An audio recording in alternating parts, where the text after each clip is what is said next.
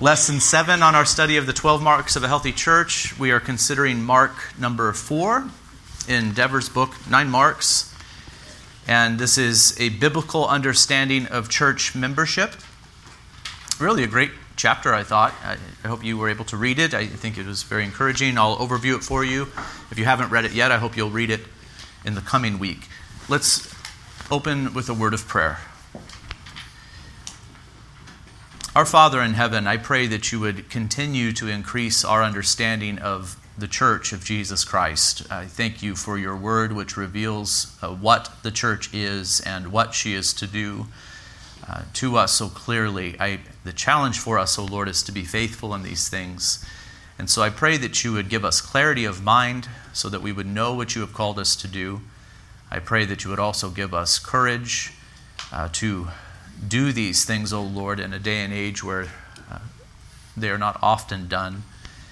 And Lord, I pray that you would give us love, for without love we are nothing.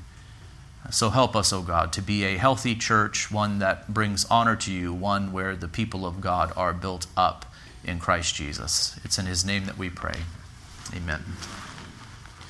In the introduction to this chapter, Dever addresses the fact that church membership is not popular in our day and age. Formal church membership is not popular. People are off-put by the idea of being asked to formally join themselves to a congregation. There is kind of this idea out there that the Christian life is really about my personal relationship with Jesus. So if I have professed faith in Christ and if I have been baptized in the name of the Father, the Son, and the Holy Spirit, then I am a member of Christ's church.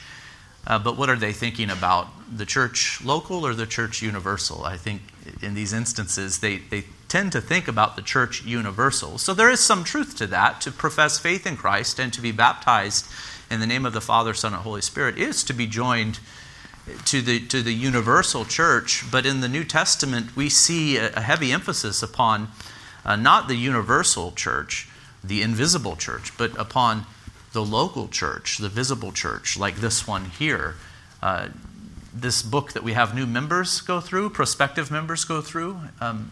Jesus loves the church and so should you. There's a wonderful little statement in there where a case for formal church membership is laid out, and it is this: the New Testament is a church book.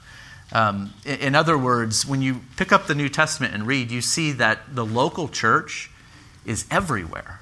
It's just everywhere. There are texts that teach about the local church directly, but also if you think of, let's say, the epistles, these are letters written by apostles to local congregations. So even if the subject of the local church isn't being directly taught or expressed, the fact that you are reading Paul's letter to the Romans or Paul's letter to the church in Ephesus, even that fact alone should help us to see that the local church is really crucial and central to the Christian faith.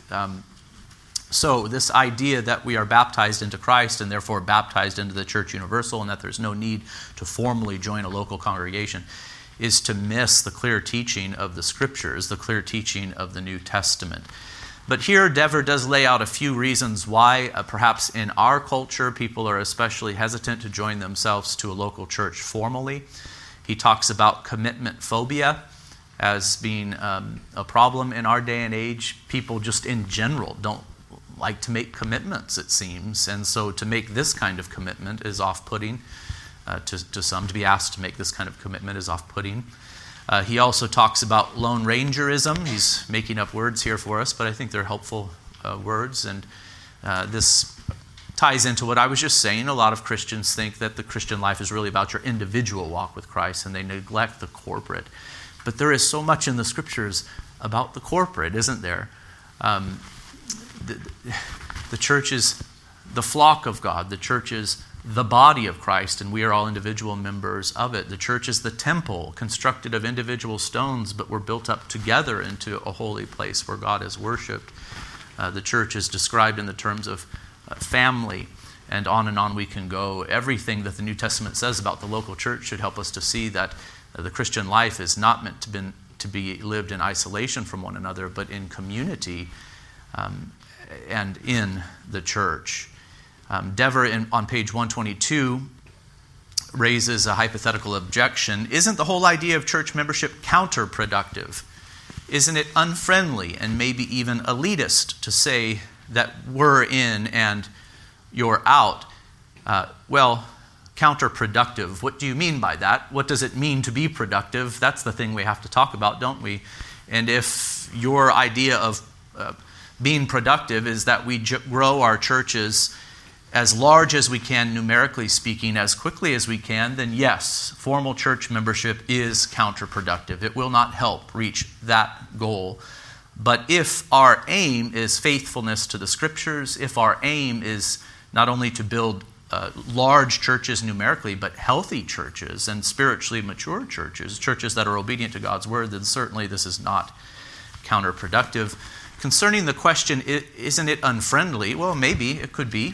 And we should not allow ourselves to fall into that trap of being unfriendly. We can have formal church membership. We can take membership seriously. We can take things like church discipline seriously and still be very friendly and welcoming to visitors and even to non-believers. A church that is properly formed should be able to welcome visitors and even non-believers into their midst. And they can be warmly welcomed in this place, certainly, but nevertheless, there are these categories that remain, these biblical categories. And in fact, having these categories should help us with this, to make proper distinctions and to treat people with love and respect, no matter where it is that they stand. Elitist, I think not. Some, when they hear the word membership, though, they do think of, membership as it exists in the world. I'm a member of such and such a club, and such and such a club, and this is an elite club, an elite society, and only those with lots of money can be a part of it. Only those with political power can be a part of it. Only those with special knowledge can be a part of this elite club. But that's not what we're talking about here. We're not talking about being a part of an elite club. We're talking about clearly defining the church as being a body of believers. So we have to be very careful in terms of what the standards for membership are. We must set the standards just right. The standards must be biblical. So what is required to join yourself to a church, a credible profession of faith? Baptism in the name of the Father, Son, and the Holy Spirit. Living in a way that agrees with the Christian faith, which is not perfection for any of us, is it? So these are the biblical requirements. Also, there should be some process that is established, and we'll come to that in just a moment, whereby new members are able to be brought into the church formally in a healthy way, where the doctrines of the church are taught and the process of discipleship begins. But we have to be very careful that we do not impose unbiblical standards for membership upon people and go beyond what the Scriptures say. So elitist, I think not. We have to guard against this attitude, of course, and make sure that it never creeps in among us. Saying that we're in and you're out, again, we have to be careful to draw the line in the proper place and to have proper standards for membership and to not go beyond what the Scriptures say. Is it required that only mature Christians be received into the church as members? No. Brand new Christians need to be received into the church. Is it required that you obtain mastery of Christian doctrine before you be received into the church? No. We're to preach the gospel, make disciples of all nations, baptize those who profess faith in Christ, who make a credible profession, and then teach them to observe all that Christ has commanded. There's an order here, and we cannot get the order mixed up. In fact, our Constitution uses, I think, that language of mastery of Christian doctrine. I think it is that phrase, and it clarifies that this is not required for being accepted into the local church, but rather these other things that I have already mentioned. Here Dever says in the introduction, I'm convinced that getting this concept of membership right is a key step in revitalizing our churches, evangelizing our nation, furthering the cause of Christ around the world, and so bringing glory to God. And when I read that, I said, amen. I fully agree with Dever's assessment here. Can I address something with you real quick? Am I really asking your permission? Probably not, but... sometimes I think that maybe people outside of Emmaus, maybe even some within Emmaus, look at what we're doing here and the utter simplicity of it, and they might be tempted to think this: we really need to be doing more. We really need to be doing more to revitalize the church, to evangelize our nation, to have an impact upon society. We need to be more creative, We need to have more activity in the community and programs, etc. Do you understand the potential criticism that people might have concerning churches like ours that are quite simple and unimpressive in the world's eyes in these regards? I do want to say to you, as the members of Emmaus especially, quite the opposite. I think this is the way to have an impact upon our society, upon our culture. This is the way to revitalize the church and to be actually productive in evangelism. It's to build healthy churches like this. Simple things, yes, but to aim at health and to be sure that we do things in a biblical manner. And this is what will have a lasting impact. It might not be a quick and obvious impact, but it will have a lasting impact in the long run as we raise up the next generation in this congregation and so on and so forth. In fact, how many non-believers have you heard complain that the church is filled with hypocrites? You've heard that critique before. And I used to dismiss that more so. That's probably just some disgruntled person, who just wants to throw stones at the church.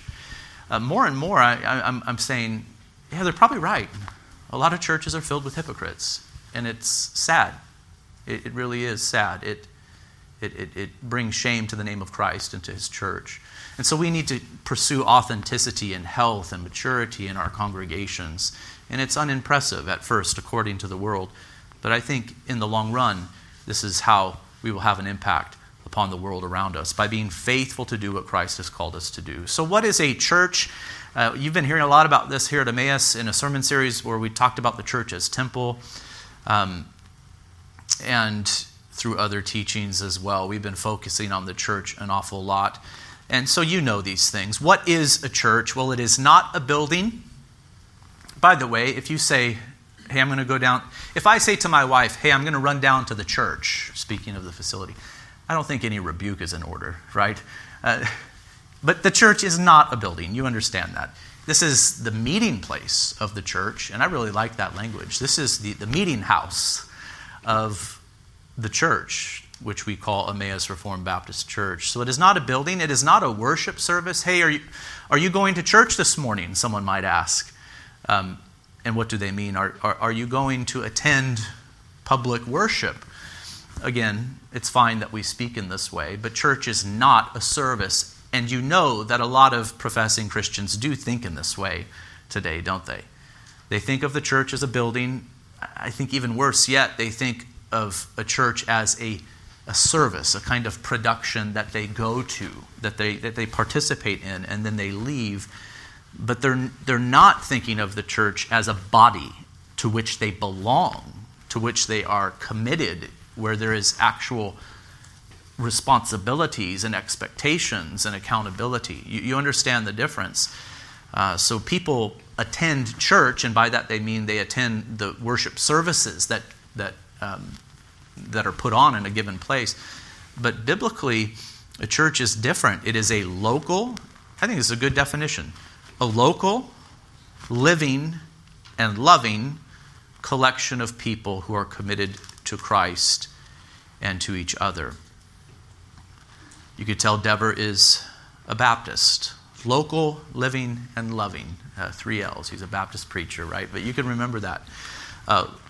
There is a universal church, of course, but the New Testament scriptures speak most often of the local church, a church that assembles in a particular place every Lord's Day. Living, we share life together. We've been made alive by the Holy Spirit. It's people interacting with people. A bit of a side note, but I guess it needs to be said more and more these days. You cannot do church online. You cannot do church online. Some will argue for this. A lot of people will argue for this. Well, we meet on the internet, Yes, but it's not life to life. It is not face to face. It is not person to person, and no technology can ever replace that. The church is a local, living, and loving collection of people who are committed to Christ and to each other. And here I am stressing the word love. It is so very important that we love one another in the church. In the opening prayer, I did ask that the Lord would enable us to love one another, for without love, we are nothing, Paul says. I want to come back to that in just a moment. I think I'm going to read point B before I do. So let me just finish the thought with point A. A church, being a part of a church, involves commitment, a commitment to Christ. So there is that relational component there, the relationship with Christ that is primary. But also there is a commitment to each other, officers to members, members to officers, and then all members to one another. It involves commitment to one another.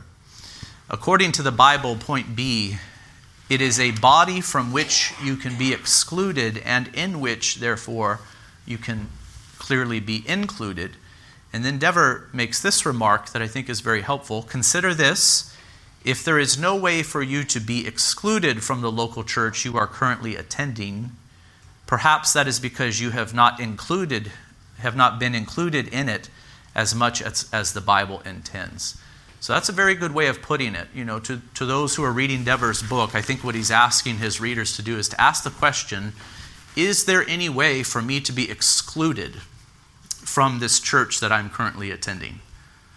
I wonder how most Christians would answer that question. Is there any way for me to be excluded from this church I'm currently attending? I would imagine that a lot of professing Christians would say, no, there really is no way for that to happen. In fact, the pastor doesn't know my name. Very few people notice when I'm not here. I come and go as I please. I've never seen anyone excluded from this congregation or that idea even being considered in any meaningful way.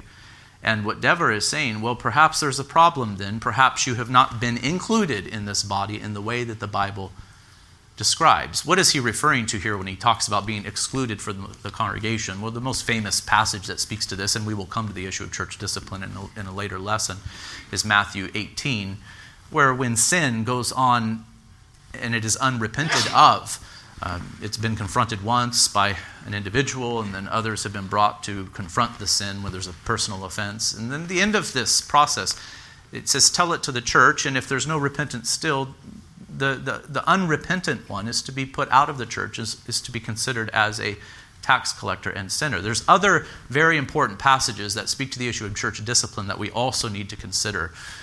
For example, in Titus, it says, as for the one who causes division, after warning him once and twice, have nothing more to do with him.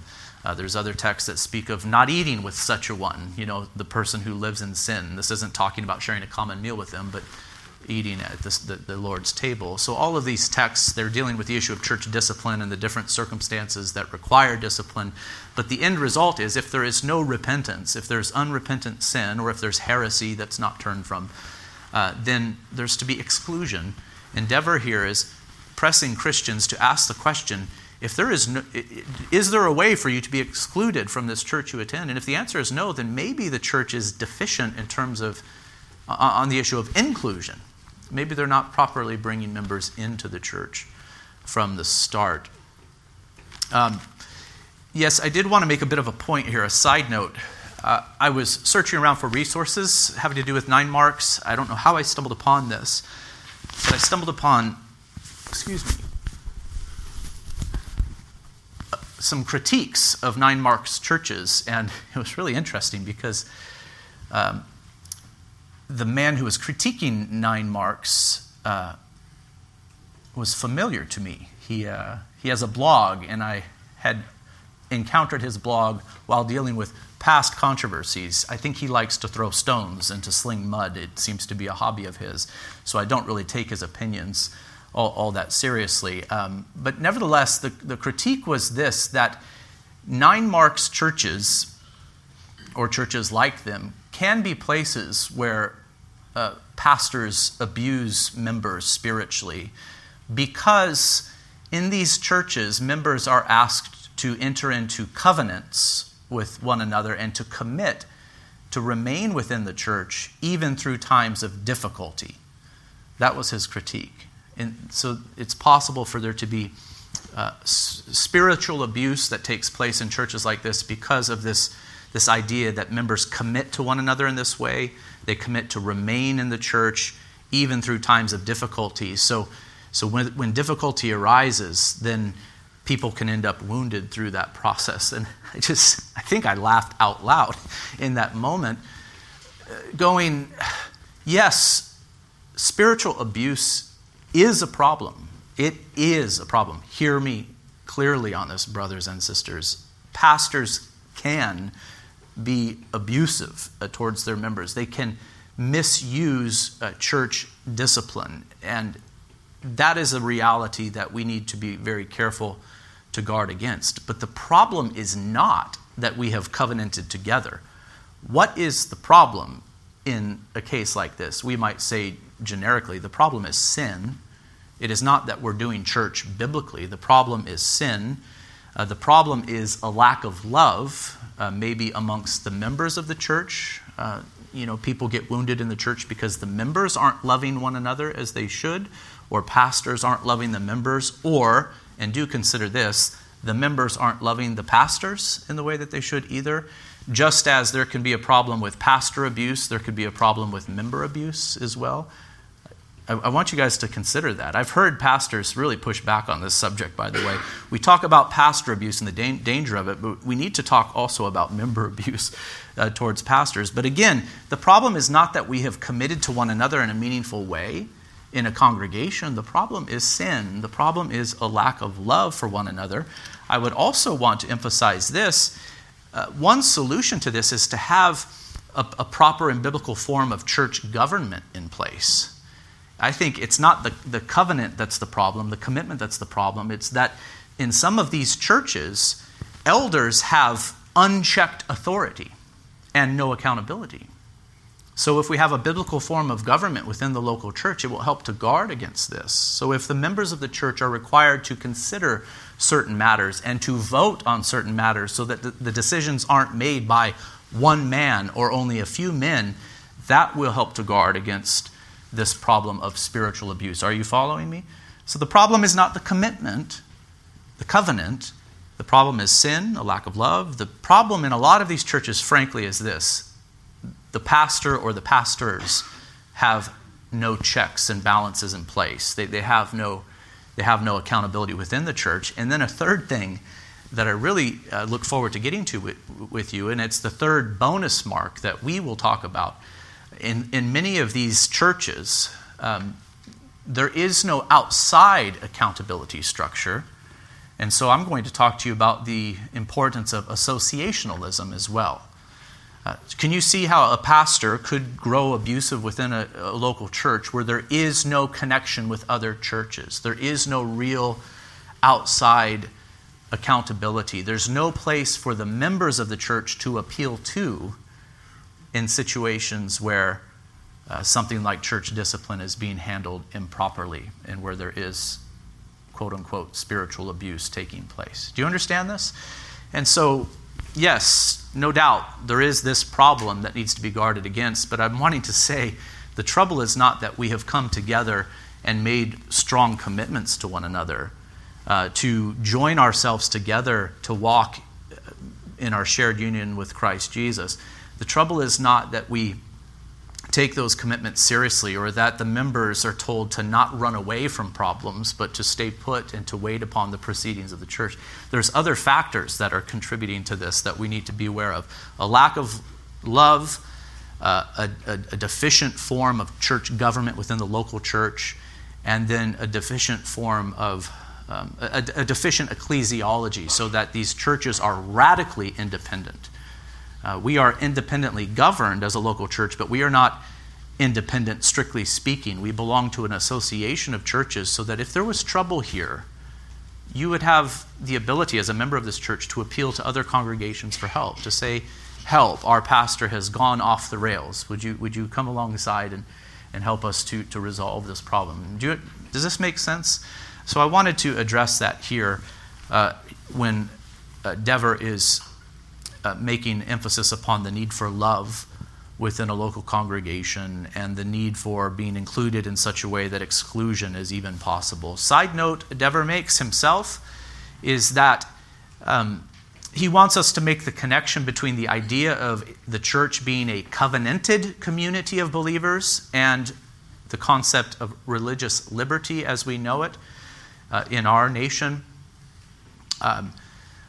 We are a covenanted community of believers. Why are you members of this church? Were you born into it?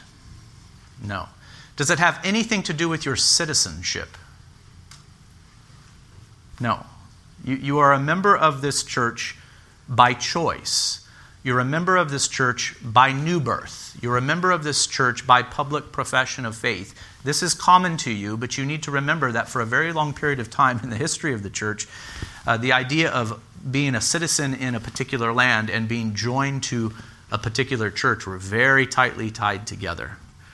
So if you were born into a particular land and baptized as an infant, it had a lot to do with both your membership in a particular church and your citizenship.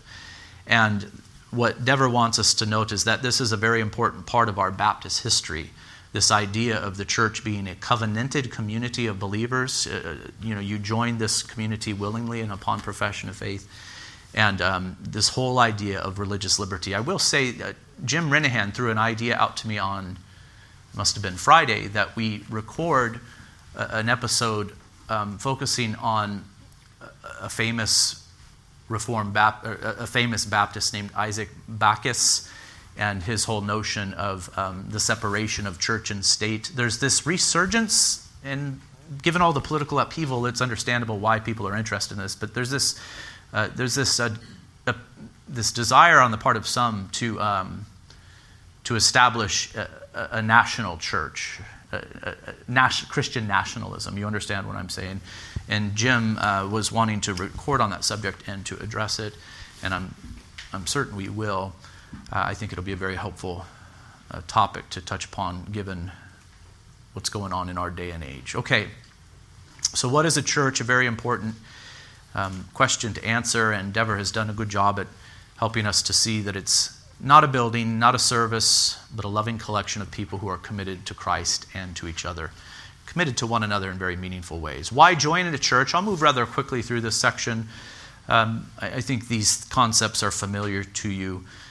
To assure ourselves, Dever says, to assure ourselves. And he is talking about assurance of salvation. Are you saved by attending church? Answer, no. You are not saved because you attend church. But what do saved people do? They go to church and they join themselves to churches. This idea has been put in very black and white terms throughout the history of the church. One cannot have God as father unless he has church as mother. Have you ever heard that phrase before? That makes people uncomfortable because you might think of Roman Catholicism, where it's taught that really salvation is distributed by the church, so that you cannot be saved apart from her. It's a distortion of this important truth. But there is truth to that statement. One cannot have God as father unless he has church as mother. There is some truth to that if you think of it. How are people born again? It's by the working of the Holy Spirit as the gospel is preached. But who preaches the gospel except the church? So in a sense, it is the church that is used by God to give birth to new believers.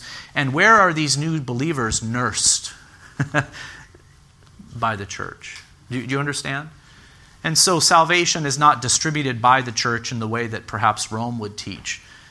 But nevertheless, the church is very much used by God in bringing salvation and growth to God's people. This is the way that God has determined to bring his people to Christ through the preaching of the gospel, which is done by Christians who live in local communities, churches, and to bring them to maturity within the church. So to assure ourselves, yes, this is evidence that we are indeed children of God when we assemble together with the family of God.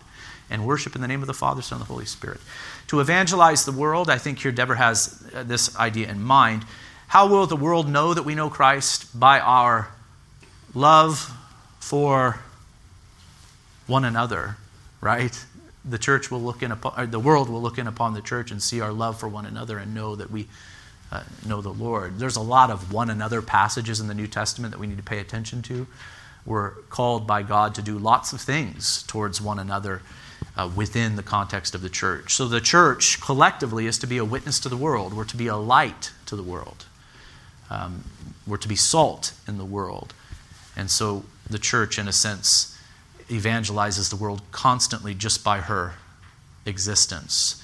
To expose false gospels, the church has a way of collectively protecting the believer against error, theologically speaking. To edify the church, you know that the scriptures have a lot to say about this, how all Christians are given gifts by God, unique gifts by God, spiritual gifts. And where are those gifts to be used? By you alone? By you in your home only? Where are those spiritual gifts to be used? They're to be used within the context of the church for the building up or for the edification of the body of Christ. Some of these gifts have to do with speaking, the gift of preaching and teaching, for example. Some of these gifts have to do more so with serving, the use of our hands, and meeting practical needs within the body of Christ. But all have spiritual gifts and all need to use them. I'll take the opportunity right now to maybe address some of our young people who are emerging into adulthood and to encourage you to be involved in this way, to use the gifts that God has given to you to serve within the church. Some of these gifts are to be used in a very particular way where you have to volunteer to do some task. There's a place for that. But oftentimes we're just to use our gifts in a very natural and spontaneous way as we encourage one another. The idea is this: when you come to church, so there I am using that.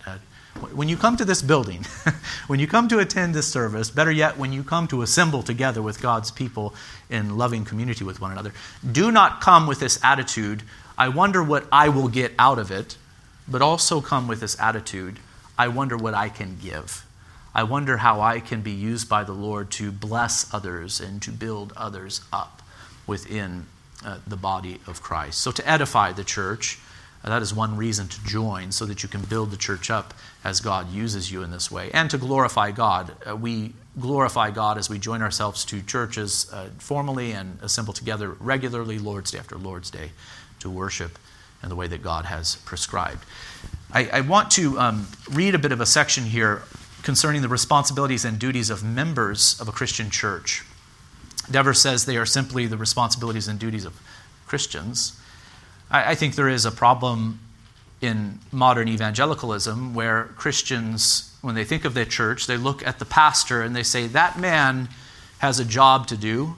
He has responsibilities. He must minister to me and to us.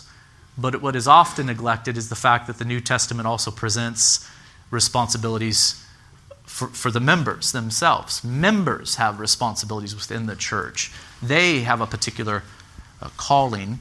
And so I wanted to just read a section here on page 125. The responsibilities and duties of members of a Christian church are simply the responsibilities and duties of Christians. Church members, like Christians, are to be baptized and to regularly attend the Lord's table. That is your responsibility, to be baptized, to pursue baptism, and to regularly attend the Lord's table after baptism. Should the pastor pursue you if you're absent? Yeah, but you should also just come and not have to be pursued. You should follow through on your commitment to Christ and live in obedience to Him. You have this responsibility to be here. We are to hear God's word and obey it. We are to regularly fellowship together for mutual edification. We are to love God and one another and those outside our fellowship, and we are to evidence the fruit of the Spirit, Galatians 5:22-23. We are to worship God in all the activities of our homework, community, and life. Christians also have particular duties in relation to the congregation. He quotes Millard Erickson here Christianity is a corporate matter, and the Christian life can be fully realized only in relation to others. The most fundamental duty Christians have in relation to the congregation is the duty to regularly attend gatherings of the congregation. Again, sometimes I'm astonished at how many Christians miss this fact. You've heard pastors say you need to be at church. You need to be at church. Why do they say that? It's because this is what the Scriptures command. This is where the life of the church does happen, when we assemble together and we hear the Word of God read and preached, when we sing, when we partake of the Lord's Supper. It's as if Christians today are prone to neglect the essential things, the things that the Scriptures so clearly command, and then look for extraordinary things. Well, I just don't get much out of assembling together with God's people on the Lord's Day to hear the Word of God read and preached. I need counseling. There's a place for counseling, but it's not the main thing. Do you understand what I'm getting at here? I need to go on a retreat.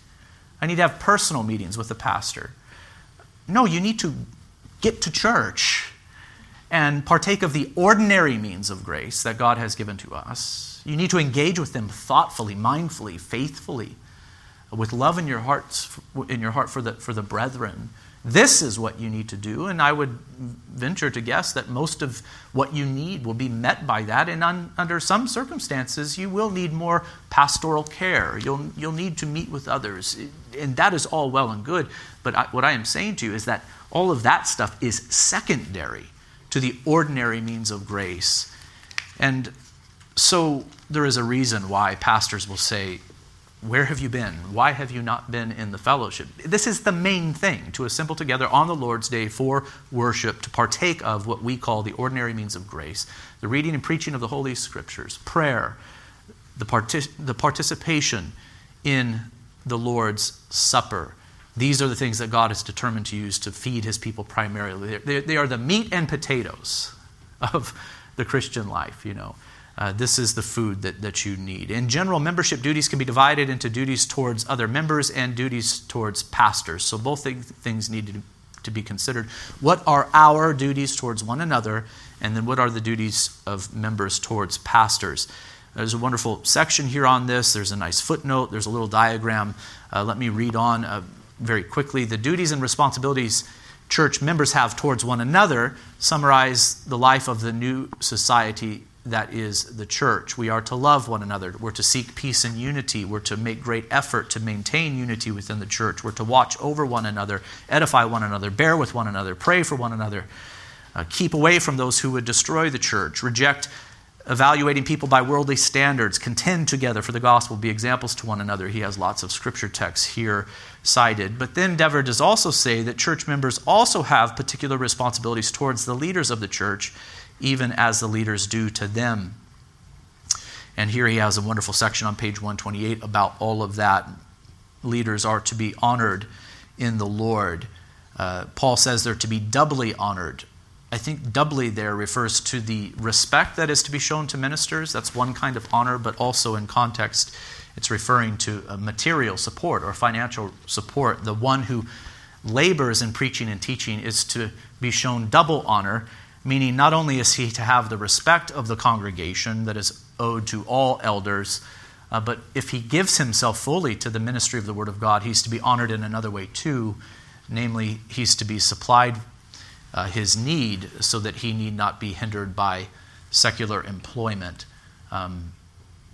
What soldier goes to war at his own expense, the Scriptures say, and we're not to muzzle an ox as it treads out the grain. These are some of the images that the Scriptures put before us to prove this point.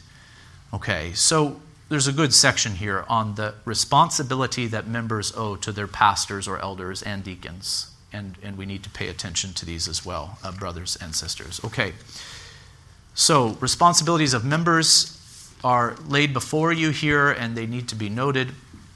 What does church membership entail? What does church membership entail? Dever says two main things in this section. First of all, baptism. We say Jesus is Lord in the waters of baptism. It is those who credibly profess faith in Christ who are to be baptized. This baptism does also ordinarily mark entrance into a particular covenant community. I say ordinarily because you can find exceptions to the rule, such as the Ethiopian eunuch who had traveled to Jerusalem as a God-fearer. The gospel was preached to him. He said, "Look, there's water over there. What's preventing me from being baptized?" And he was baptized away from his homeland. But it is to be assumed that he went home and either founded a church or joined one that was being founded. Maybe there were others who believed from that land. So that's an unusual example. But ordinarily, it is baptism that marks entrance into the covenant community.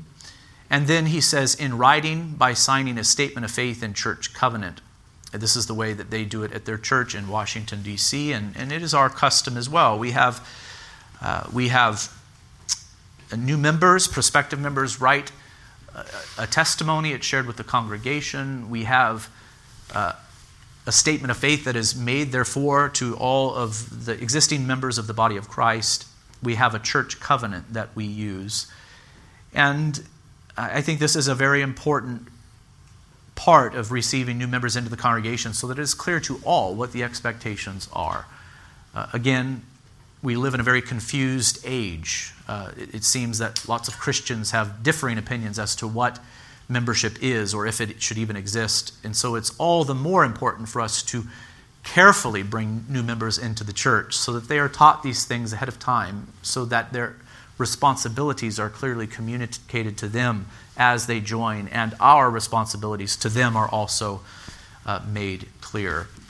I wanted to, by way of conclusion, just read our church covenant to you, which you have heard over and over again, but it's very important for it to be reviewed from time to time. Here is the covenant that new members make to the existing members, and we to them, here at Emmaus Reformed Baptist Church. Having, as we trust, been brought by divine grace to repent and believe in the Lord Jesus Christ and to give ourselves to Him, and having been baptized upon our profession of faith in the name of the Father and of the Son and of the Holy Spirit, we do now. And so there is this wonderful statement in the beginning that is professing faith. We have faith in Christ. By God's grace, He has drawn us, and we have been baptized upon this profession. And we do now, relying on His gracious aid, solemnly and joyfully establish our covenant with each other. So we are a covenanting congregation. We enter into covenants with one another, or agreements or commitments. Notice it's a solemn covenant. It's also a joyful covenant. We will, and here are the commitments, we will work and pray for the unity of the Spirit in the bond of peace. Brothers and sisters, maintaining unity within a church requires work. It requires prayer. We will walk together in brotherly love as becomes the members of a Christian church, exercise an affectionate care and watchfulness over each other, and faithfully admonish and entreat one another as occasion may require. Notice the one another language here. And notice the diversity of things that are described. There's brotherly love. Love is essential. Without love, we are nothing. But what is described here is affectionate care, watchfulness, even admonishment and entreatment as occasion may require. So whatever the circumstance may be, we will love one another and we will give one another what is needed in the moment, given the circumstances. Sometimes encouragement is needed. Sometimes rebuke is needed. But all is to be done in love. We will not forsake the assembling of ourselves together, nor neglect to pray for ourselves and others. So new members commit to be in regular attendance when the church assembles for worship. New members commit to pray for others within the congregation. We will endeavor to bring up such as may at any time be under our care in the nurture and admonition of the Lord, and by a pure and loving example to seek the salvation of our family and friends. So in most circumstances, it is our children who are under our care, and we will seek to bring them up in the Lord, but in other circumstances, others might be under our care. We will rejoice at each other's happiness and endeavor with tenderness and sympathy to bear one another's burdens and sorrows. I heard it stated neatly recently, but in the church, the sorrows of life are shared, and therefore the heavy burden of them is alleviated somewhat by the sharing of these burdens. But so too are the joys of life. And so the joys of life are amplified within the church as we share joys with one another. We rejoice with one another, and we also share burdens. We will seek by divine aid to live carefully in the world. So this has to do with our holy living individually, denying ungodliness and worldly lust, remembering that that as we have been voluntarily buried by baptism and raised again from the symbolic grave, so there is on us a special obligation now to lead a new and holy life. It does not say it explicitly, but their baptism by immersion, I think, is taught, isn't it? We're to remember our baptism, death to the old self, new life. We're going to pursue holiness is the commitment. We will work together for the continuance of a faithful evangelical ministry in this church. We'll preach the gospel to others as we sustain its worship ordinances, discipline, and doctrines. We sustain these things by giving our tithes and offerings to the Lord. We sustain these things by our participation in them. We will contribute cheerfully and regularly to the support of the ministry, the expenses of the church, the relief of the poor, and the spread of the gospel through all nations. We will, if we move from this place, as soon as possible, unite with some other church where we can carry out the spirit of this covenant and the principles of God's word. Finally, if we fall into a pattern of unrepentant sin, we invite the loving correction of our church family to call us back to Jesus Christ for the good of our eternal inheritance. In other words, we expect the church to be faithful to do discipline according to the Scriptures with wisdom and with love. And then we say, may the grace of the Lord Jesus Christ and the love of God and the fellowship of the Holy Spirit be with us all. Amen. A very good overview and on the subject of church membership. A case is here made for the importance of church membership. I do the same thing in one of the lessons that I teach in the new membership class. I make a case for formal church membership to all who join themselves to Emmaus, because it's a case that needs to be made in our day and age. I'm over time. I'll close in prayer right now. Father in heaven, help us in this. It is one thing for us to be intellectually convinced that this is the right thing to do. And it is indeed important that we are convinced in the mind that this is what the Scriptures teach. It is another thing to do it faithfully, year after year, decade after decade, with love in our hearts for you, O God, and for one another. So help us in this.